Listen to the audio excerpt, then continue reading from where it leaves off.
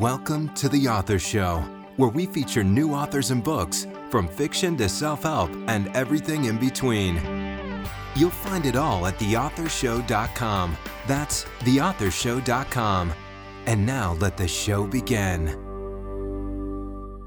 Hello and welcome back to the show. This is your host, Don McCauley. Today we're welcoming the program author Daniel D. Corner, and he is the author of The Believer's Conditional Security. Dan, how are you? Real fine, Don. Good. Well, tell us a little bit about yourself, please. Okay, I'm a Christian minister. I've pastored in the Pittsburgh, Pennsylvania area for nearly 7 years. I'm an evangelist as well as an apologist, and this particular book has been on my heart for about 10 years, and I was so very glad to get it in print. So tell us about the book. Okay, this book is a book about salvation itself. That is the salvation of the soul and the possible lethal dangers after getting born again. It also names, quotes, and refutes with Scripture the popular once saved, always saved eternal security teachers of our day. So who did you write your book for specifically? This book was written for both male and female, young and old, for all Christians, especially those that are wondering if the teaching of once saved, always saved is true, or is it just an ear-tickling myth from the devil? So if you had to choose, what would you say is the single most important idea you're sharing in your book that's really going to add value to the reader's life? The very most important thing that will add any value to the reader's life is they will be more alerted to spiritual danger that a Christian faces between initial and final salvation, and it will also provide scriptural ammo to demolish the feeble arguments of once saved, always saved. Now, if you could compare your book with any book out there we might already be familiar with, which book would it be and why? Well, it would probably have to be David Pawson's book, Once Saved, Always Saved, ? He's a very popular preacher from Great Britain, but I would say that this particular book, being that it's 801 pages, it's a lot more complete than his 192-page book. It's also, that is our book, is documented, complete, sound, and indexed, whereas there are also those problems as well as various other problems with David Pawson's book that I have. So what's the biggest difference between what you teach and what the eternal security teachers claim? The biggest difference is once a Christian becomes saved, if he backslides, they say that he retains his salvation. At least most of the time they say that. Sometimes they have a double message, but the rest of the answer to your question is my message is definitely different. If a Christian backslides into sin unto death, he or she must repent to reverse their spiritually dead and lost spiritual condition. They must repent. That is not recognized by the once saved, always saved proponents, and therefore they don't repent. They remain in their sin, and they remain lost, even though they think they're still saved and on the road to heaven irrevocably. Why does it matter if they teach a security and sin allowance with salvation? Well, it matters, number one, because of truth. Truth is the issue. And what we're dealing with here is an issue that people behave the way they accept truth, what they believe as true. If you and I believed in the Quran, we would start to act accordingly. We would worship like the Muslims do. And the Bible has the truth about a conditional salvation and not an unconditional salvation. So we must be alert to what reality is. Reality is we are saved as long as we continue to believe, and it's possible to stop believing in Jesus and get back on the road to hell again. How do the eternal security proponents deal with, say, the prodigal son? What they say is that the prodigal son always remained a son. He always remained saved. And this is an amazing implication, because the implication is since the prodigal veered off into wild living and he ran with the prostitutes, really what they are saying indirectly is that there are Christians that are sexually immoral, Christian adulterers, Christian fornicators, etc., because they think that prodigal retained his salvation in contrast to what the Bible says. Luke 15:24 says the prodigal at that time was both spiritually dead and spiritually lost. How does King David fit into all of this? King David fits into all this because it's a knockout blow to those that would try to smokescreen away their license for sin. King David shows that he clearly had salvation, and then he backslid horribly into both adultery and murder. We know he was saved because it's holy men of God, inspired by the Spirit of God, that write the Scriptures.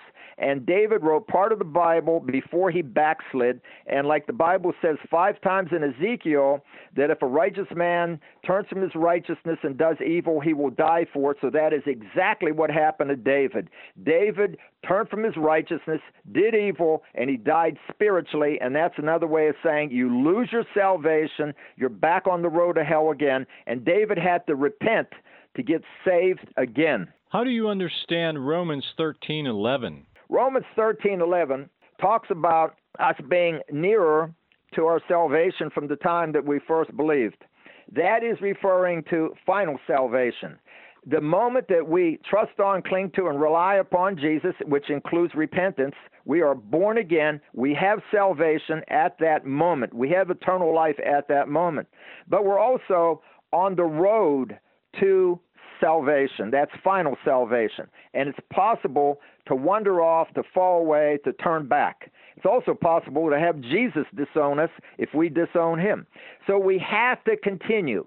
We have to persevere, and we have to endure to the end for final salvation. He that endures to the end will be saved, Jesus said in Matthew 10:22. So Jesus said it's finished. Doesn't that imply eternal security? When Jesus said it is finished, that was referring to our redemption, which he purchased by himself on the cross with his holy, precious, cleansing blood, without any help from Mary or anyone else. That has no connection whatsoever with the teaching of once saved, always saved. There are no scriptures in the Bible that can connect a false teaching like once saved, always saved, eternal security, to the redemption. None whatsoever. They try to connect it to give once saved, always saved some credibility, but there is no hope of giving this solid credibility because it's not actually a Bible-based teaching. So isn't eternal security connected with the gospel of grace?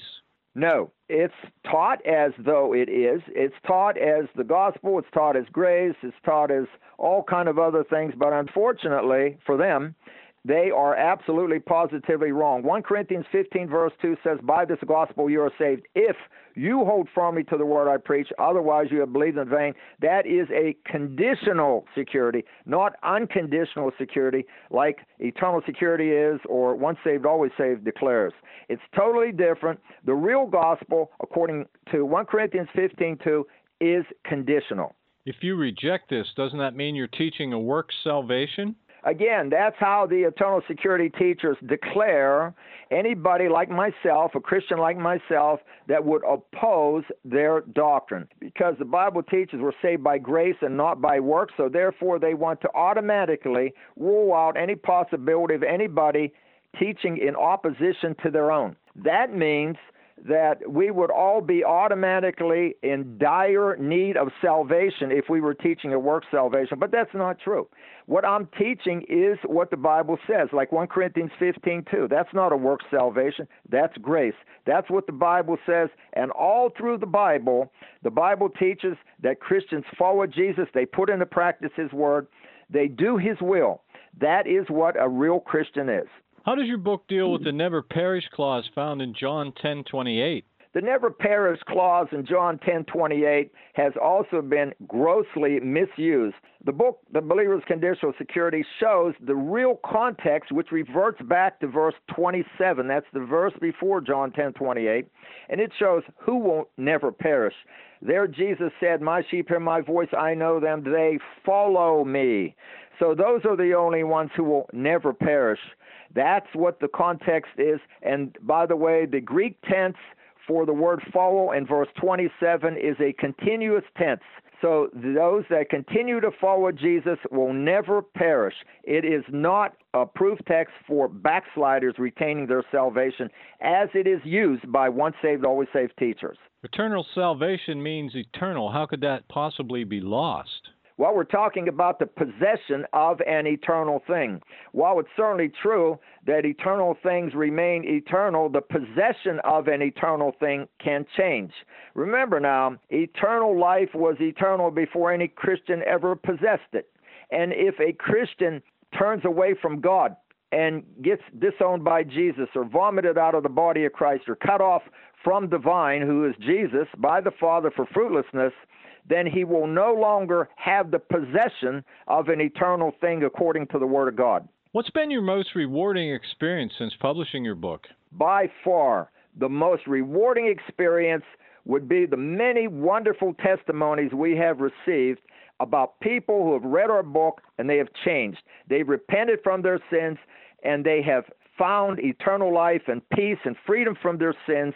And it's all because of the truth. When they hear the truth, especially if they're in sin and they think they're on the road to heaven in those sins, they realize they're wrong. They realize they must repent or they will perish. At that point and that point alone do they repent.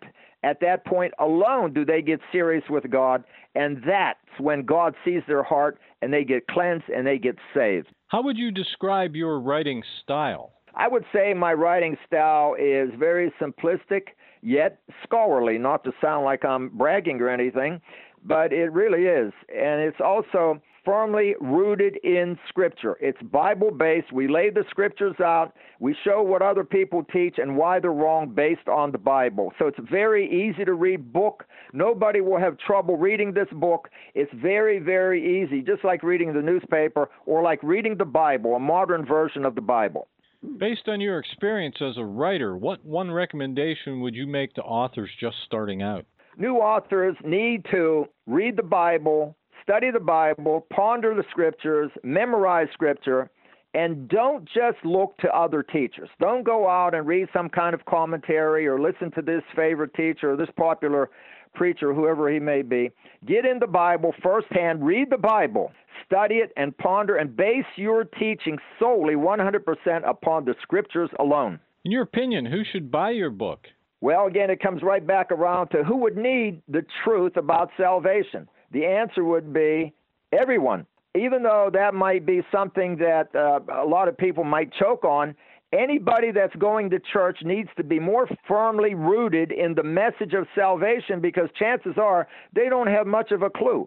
What I'm saying is absolutely antithetical to the popular message on TV, radio, and in the most common books in the bookstores.